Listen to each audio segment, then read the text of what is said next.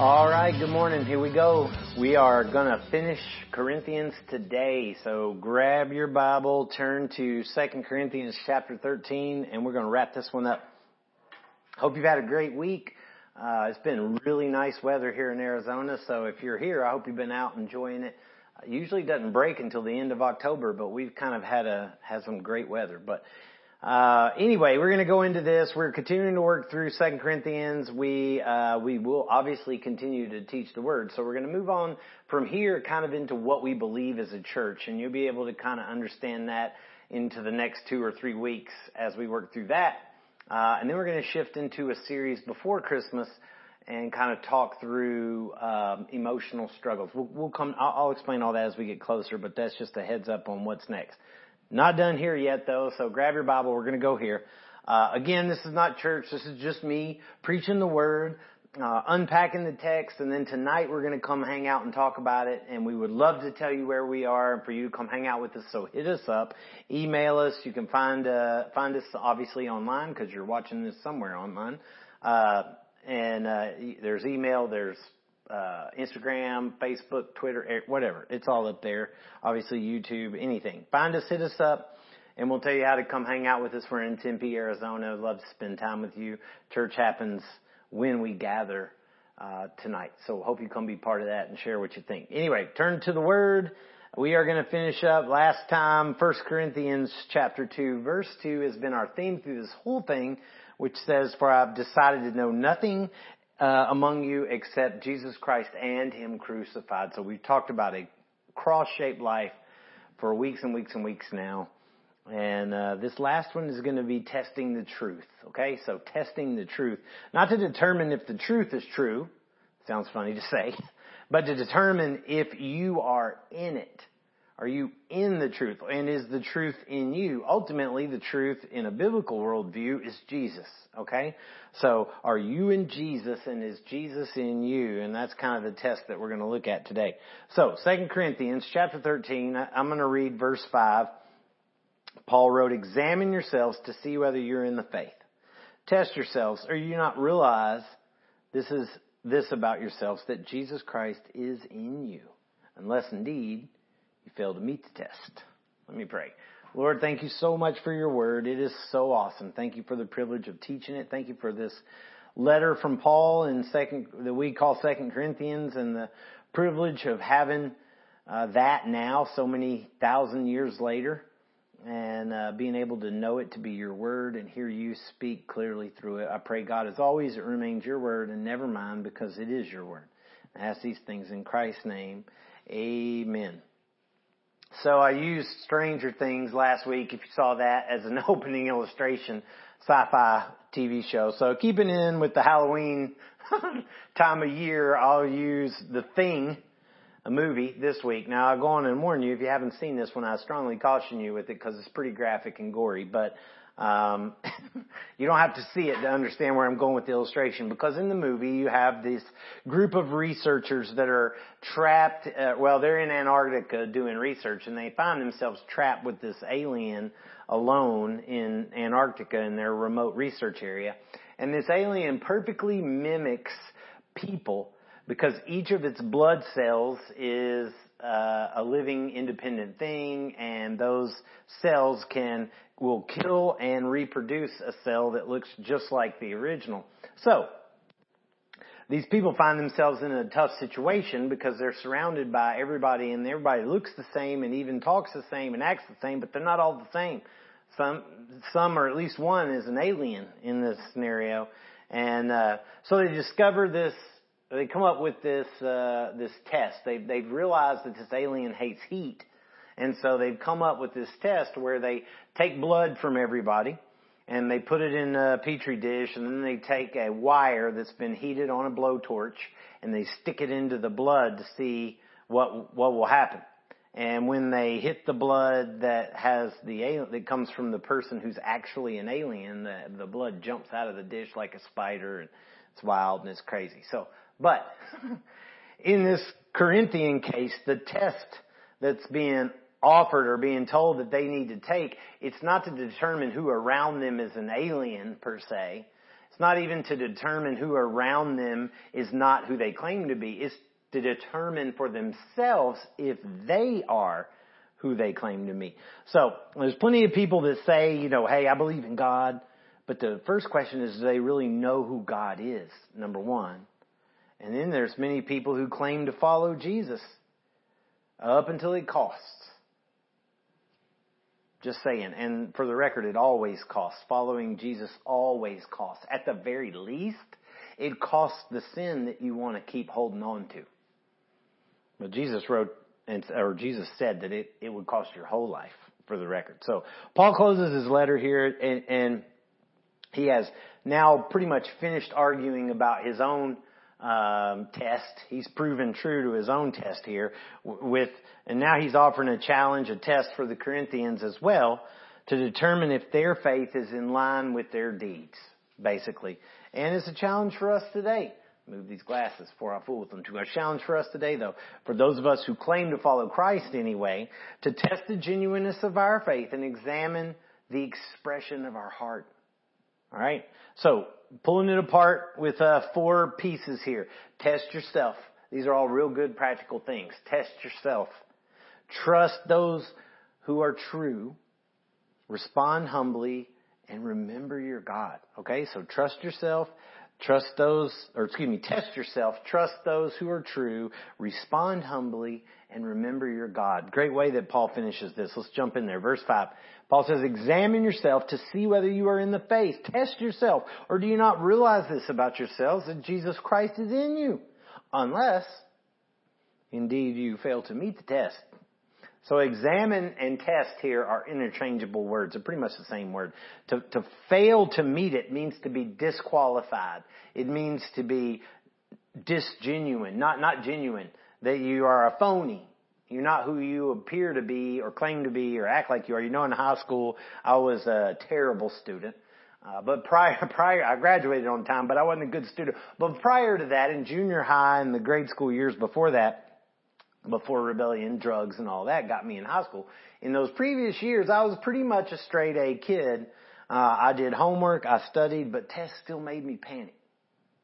Maybe you're one of those people. And I used to get so frustrated with teachers who made us take tests. Because I'm like, I did all the classwork. I did all the homework. I've done everything you said. Why do I have to take a test too on top of that?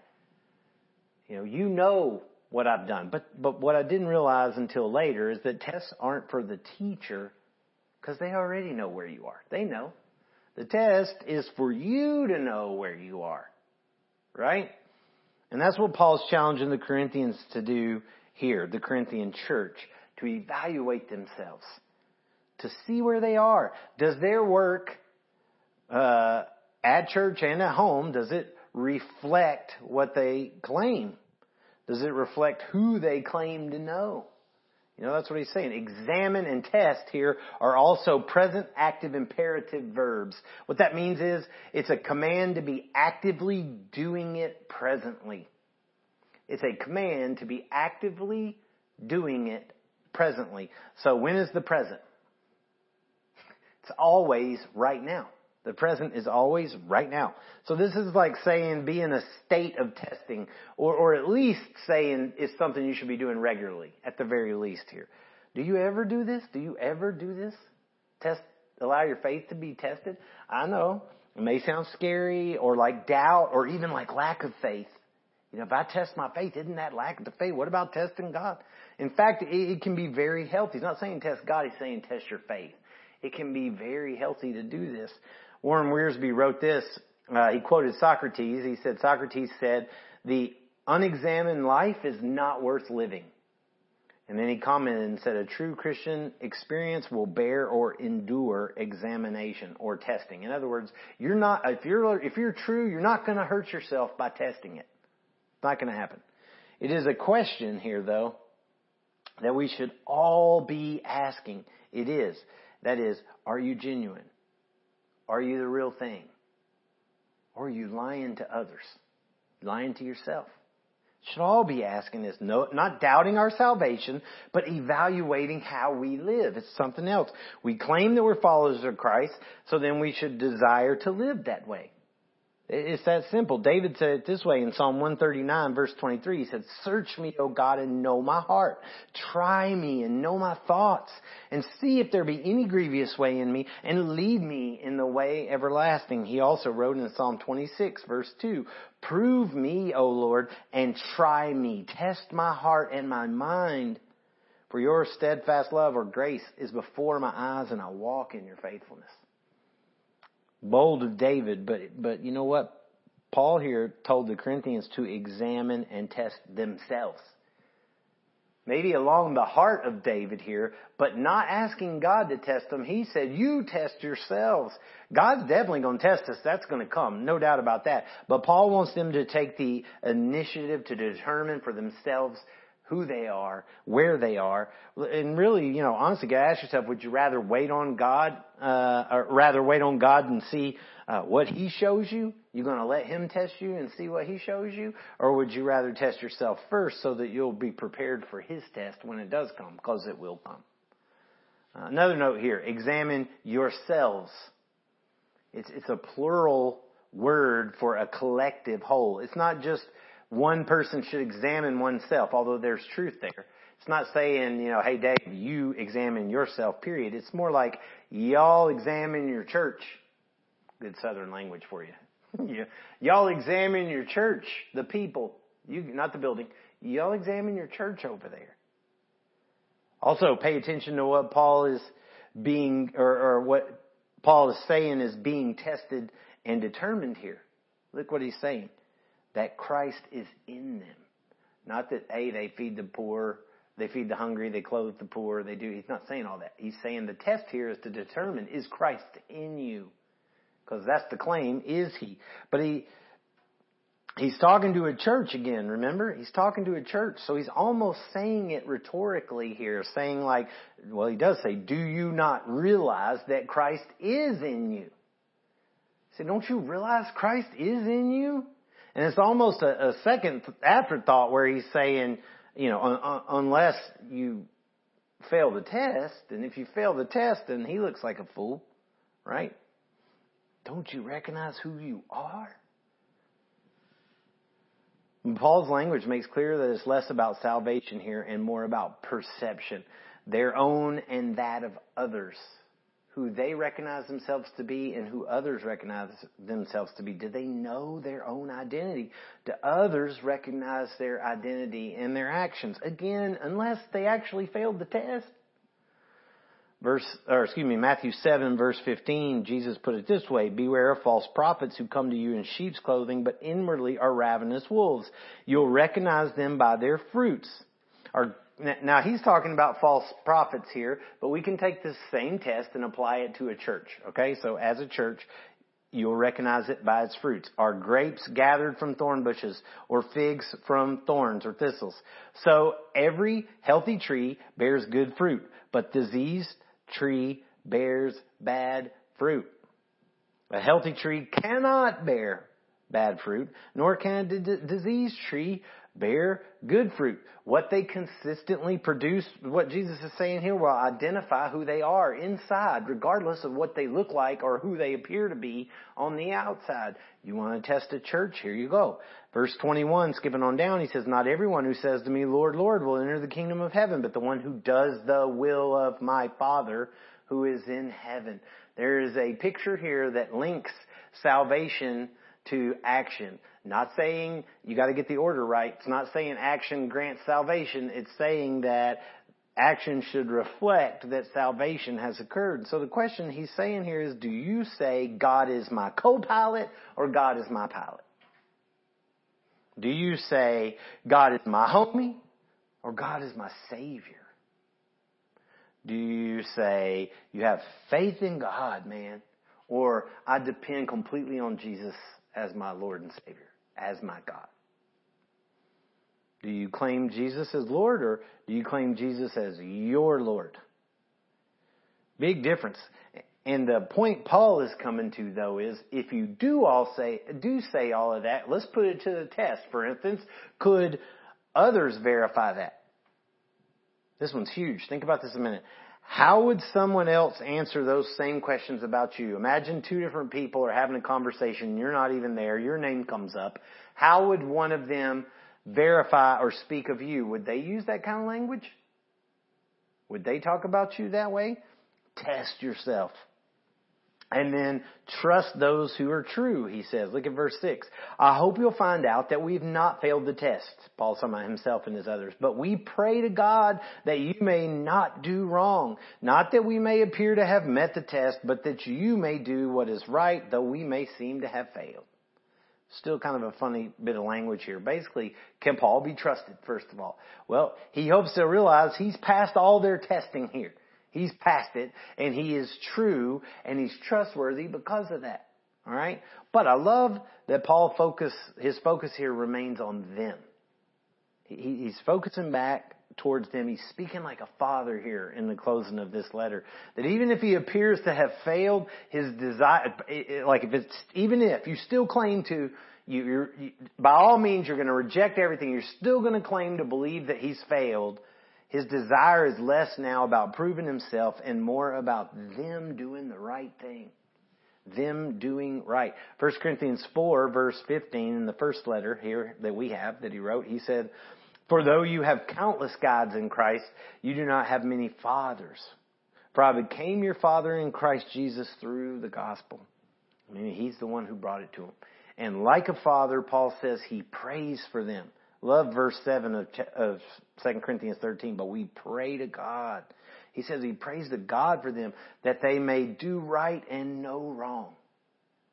What a simple and powerful prayer here.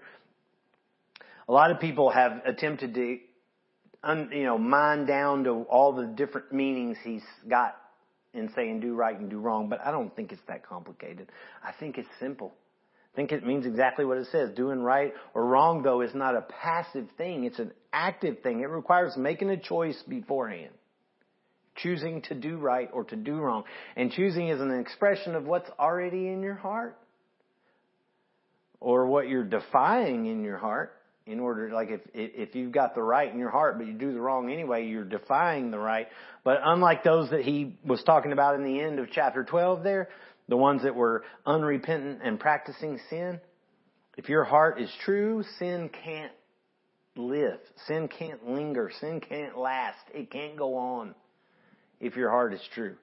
This little fatherly prayer that he's saying here to do right and not wrong, it's bigger than it sounds, man. Go Paul. And remember, not about whose deeds are right so that they're born again.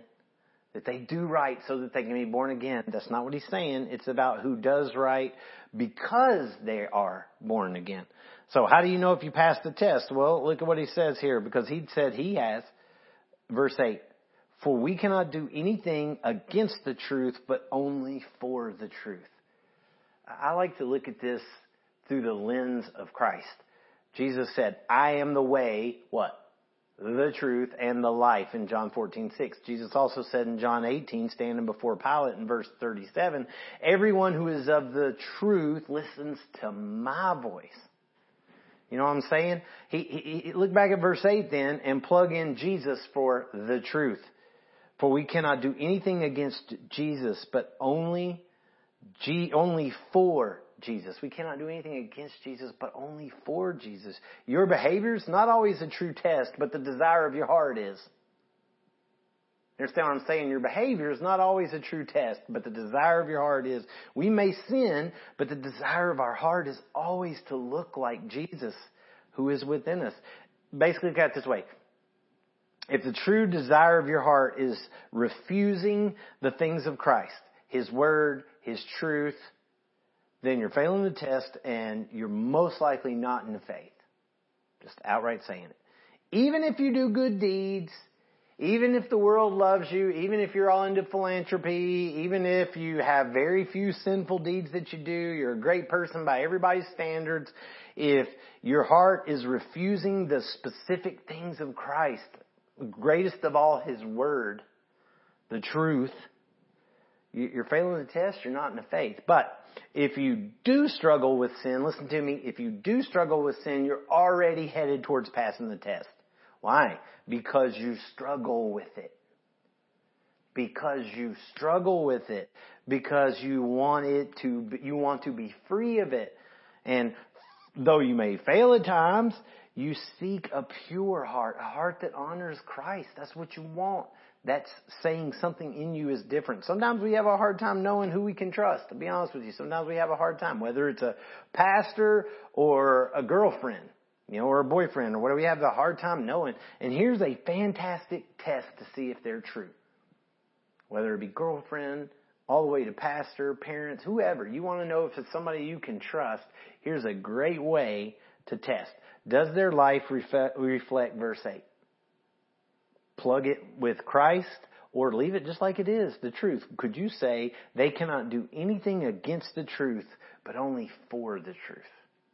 Great test to see if somebody's true. Verse 9, for we are glad when we are weak and you are strong. Your restoration, the same word means completion. It means perfection. It's the idea of maturity, is what we pray for. For this reason, I write these things while I am away from you, that when I come, I may not have to be severe in my use of the authority that the Lord has given me for building up and not for tearing down. So Paul's prayer here is for restoration, for perfection, for completion, that they are fully mature. That's what he's praying. They're fully mature, that they're no longer struggling with sin, that they're not being led astray by super apostles, that they're not in confusion over who to follow, they're not being tempted by the culture that's all around them, calling them to do all kinds of crazy things. Paul's response here is so humble too. He's happy to remain weak, he said, in support of them being strong. He's happy to remain weak if they be recognized as a healthy church. Man, that's saying a lot. And he's hoping that this letter is going to allow them to correct whatever they need to before his visit, so that his visit can be full of joy and not have any uncomfortable discipline moments. And Paul humbly inserts, look, he just slipped it in there, but he humbly inserts that his authority is given by God. But he notes it's for the purpose of building up, not tearing down. The authority he has, he wants that to continue to be something that helps people grow. That he can be a stage builder to help them rise and not tear down, not condemn, not break people. That's what he helps to do when he shows up, is keep building.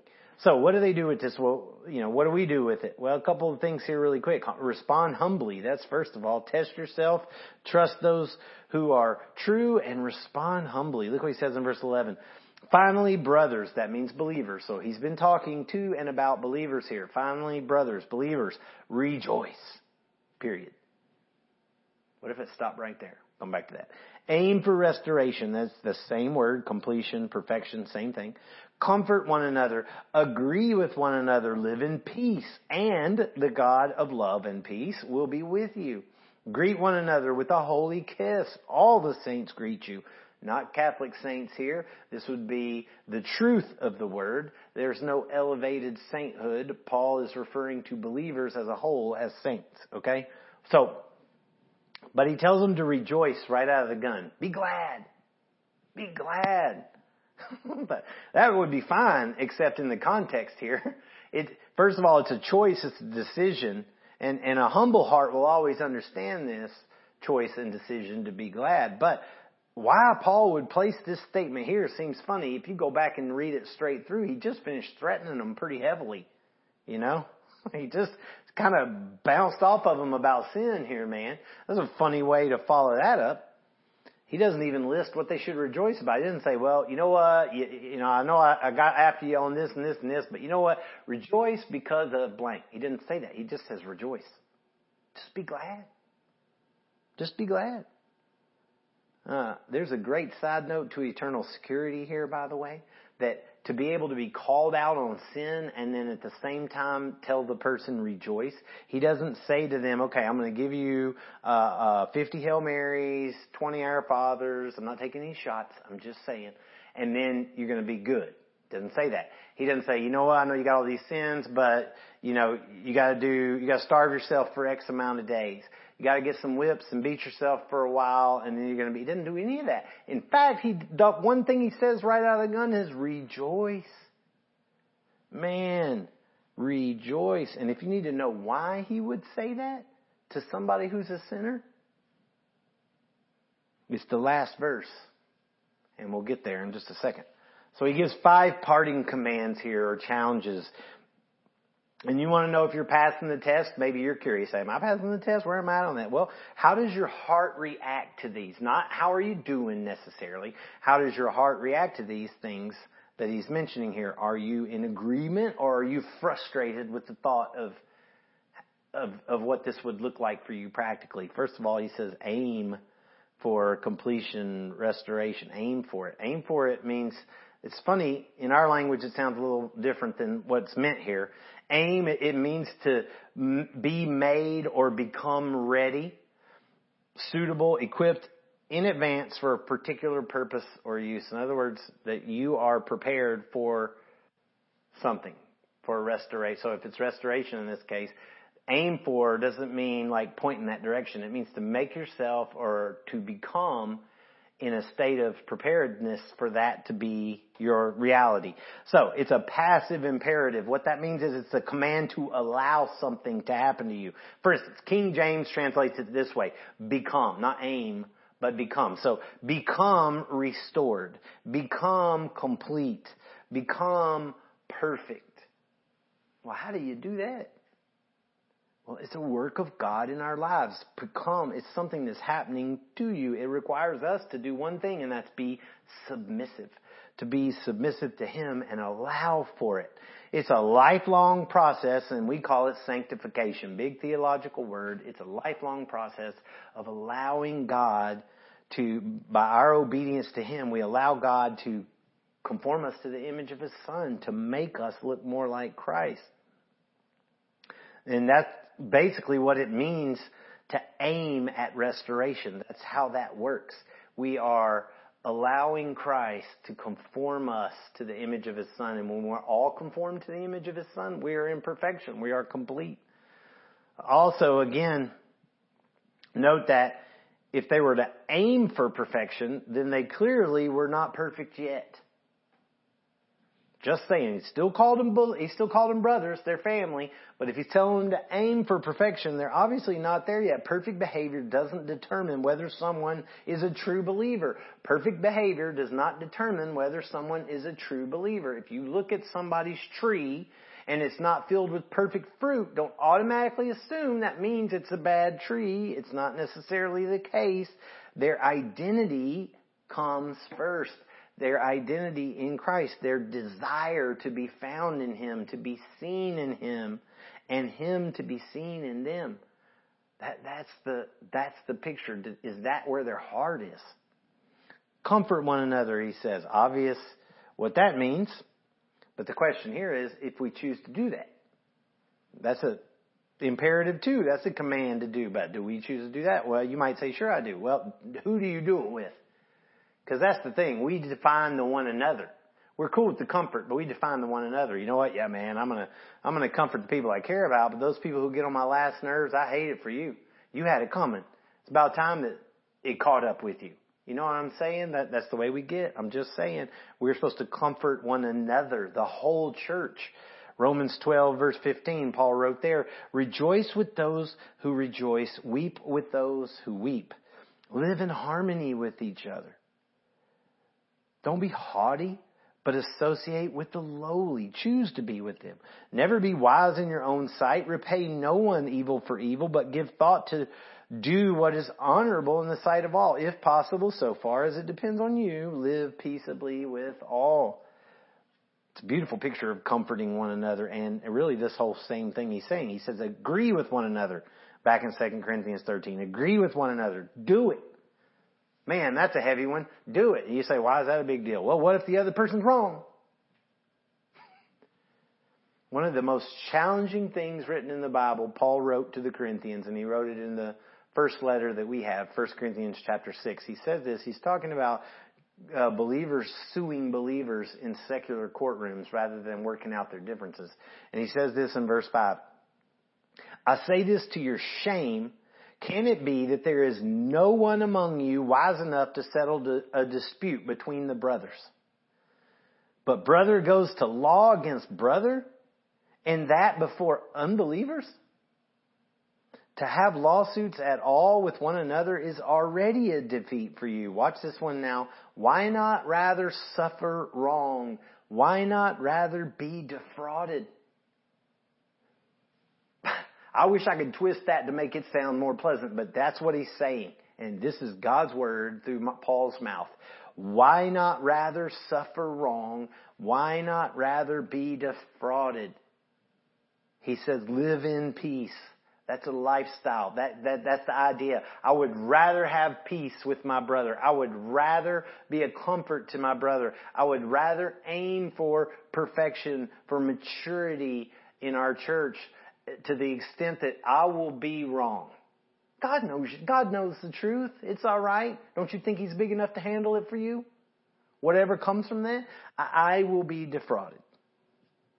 And finally, Paul promises a reward for this aiming, for comforting, for agreeing, for living in peace, and that's God's presence.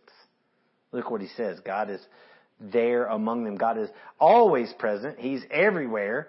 And as a church, He is within them already. That's definitely true, individually and corporately. But to say that God will be with them is saying that He will act alongside of them, that He will walk with them, that His love and peace will surround them. Man, is that a big enough reward for you, or you need a cash payout? You need mansions and cars, or is that a big enough reward for you? For some, that's mind-blowing to think that the God of all creation would be with you. Especially if you still recognize that you struggle with sin. Just saying. He says greet each other with a holy kiss. How about that one, man? The kisses, I heard all kinds of jokes about that growing up, but it's not that kind of kiss. Not that kind of kiss. It's nothing weird about it. It's just a kiss. It's like many countries today, a lot of European countries, a lot of countries, not just there, all over the place, who greet each other with the whole kiss on each side of the cheek. That's all he's talking about. The point of putting the word holy on it is to say that the person giving it should be living a holy life. And the person receiving it should be living a holy life. That as you greet each other, there should be a sense of holiness already between you in the way that you're living. That's living in peace. So test yourself. Trust those who are true. Respond humbly. And lastly, really quick, remember your God. Man, this is an awesome way to end. What a great sentence this is, this last sentence he writes. Verse 14. The grace of the Lord Jesus Christ and the love of God and the fellowship of the Holy Spirit be with you all. Did you catch that? All of the Trinity is noted here. Not Jesus or God, it's and. And. It's not or, it's and. They're all three linked together. They're all present. They're all linked together. To have one is to have them equal. They're all equaled out. There's not one that says, well, first this one, second this one, third. They're all there. No one is elevated above the other, but each is noted here with unique purposes. At least in his language here, the grace, love, and fellowship is different, but Jesus, God, and the Spirit, Holy Spirit are the same. Trinity, that's what we use here. Yes, the word Trinity is not in the Bible, but that doesn't mean anything. That's just a word that we're using to express something that is throughout the entire Bible. The idea that one person is expressed in three, but always remaining one. I can't put my brain around that. I'm not even going to try to come up with some creative way to make it somewhat make sense. It's okay with me that it doesn't, because He created everything, and if He created everything that exists, it's okay that He's a little bit outside of my grasp, okay? It's okay. I can trust that in some way He is one God expressed in three persons. Why? Because His Word is full of it. And I don't have time to go through that because it is from cover to cover. But just to give you a couple of ideas, Exodus chapter 20, I'm not quoting the verse, reading the verses here, but in Exodus chapter 20, the very first commandment that He gives is, "Thou shalt have no other God before me." Before me doesn't mean in order, number one, number two, number three. Before me means in my face. Have no other gods in my presence. So whoever the God of Abraham, Isaac, Jacob, Moses, whoever that God is, He is only one. There are no others in His presence. Some say, well, Christians are, polytheistic. We believe in multiple gods. No, we don't. No, we don't. If you are a true Christian, if you pass this test and you truly know Christ, that's not true. You believe in one God. Our God is one. There is only one, and we have no other gods before him. Deuteronomy chapter 6, the Lord our God, the Lord is one. There is one God. But then you have countless encounters throughout Scripture where God appears to be talking to himself. Let us make man in our image, after our likeness. Let us go down and see what they are doing. There's all kinds of stuff. Matthew 28:19, if we come to the New Testament, is a powerful one. Matthew 28:19 says, Jesus said, go baptizing them in the name of the Father, Son, and Holy Spirit. Name is singular. Not in the names of Father, Son, and Holy Spirit. In the singular name of Father, Son, and Holy Spirit. They're all together. Jesus said to his disciples, if you've seen me, you've seen the Father. I could go on and on. It's impossible to wrap your brain around, but it's there. And Paul doesn't say Father here, by the way, anyway. He says God. He doesn't say Father, Son, and Holy Spirit. He says Jesus Messiah. That's what Christ means. Jesus Messiah, God, and Holy Spirit. But because we know this idea of Trinity, we see this thread of Father, Son, and Holy Spirit. That's how we understand it. But Paul is saying God. So all are interchangeable. Father, Son, Holy Spirit, God. They're all interchangeable. But it's a great picture of this Trinity because they are all interchangeable. They're all the same one, yet he's noting them with different attributes or different characteristics or different things right here. Full of grace. Defined by love. God is love, we would say, right? Or his word says. And then a fellowship within himself. Think about that. Father, Son, Holy Spirit. There's a fellowship there. A Father who loves the Son, a Son who loves the Father, a Holy Spirit who is love, a Holy Spirit who loves the Son. We could go all the way around. There's a fellowship there. I love, again, I'll go back to Warren Wiersbe. He said this, the grace of our Lord Jesus Christ, it takes us back to Bethlehem, where he became poor for us. The love of God, it takes us to Calvary, where God the Father gave his Son. And the communion or fellowship of the Holy Spirit, it takes us to Pentecost, where the Spirit baptized all the believers into the body of Christ.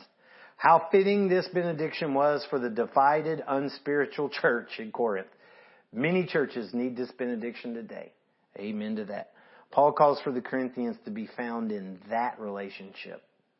And also that God, in all three persons here, with grace, love, and fellowship, would be found in them. Man, to be able to have that would have been beautiful. Guess what? In Christ, as a believer today, that is you have access to that. That is your reality. That is your identity. And that's the test. Examine yourselves to see if verse 14 is your reality. Is that your reality? Is he with you? Is he in you? And are you characterized by his presence?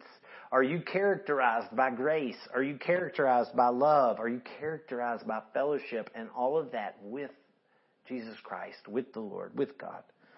So how do we respond? Well, first I would say adopt a lifestyle that allows for your faith to be tested to be true. Adopt that kind of lifestyle. I'm not saying persecution and challenges, but again, consider what other people would say about you. Would they say that you look like Jesus? Adopt a lifestyle where you can ask people, do I look like, what would they say you look like Jesus? And then it's super practical. Aim for restoration. Completion, perfection, aim for it. Comfort one another. Agree with one another. Live in peace. Paul says it's easy. And then rejoice. Choose to rejoice. Why? Because you know the God of verse 14. And then if you don't, let me just say, I love the beauty of the way that Paul ends this letter by identifying for you who God is. He's pointing it out plain as day. Who's the God that we worship? And he's linking grace and love and fellowship with God. With this God. This is what it means to be in the faith. This is what happens when you truly recognize you're a sinner and you start to understand that Christ is a Savior and the only solution to forgiveness. And you start to realize that the cross is where love has its most shocking expression. That God that Christ would die for you, a sinner. That the God of all creation would place himself on a cross of suffering, looking at those who put him there and say, forgive them, they don't know what they're doing. That's grace beyond words. That is grace. You see that today? Do you see that today? That's when it starts to have life-changing power. And the opportunity is for you to have fellowship with that God.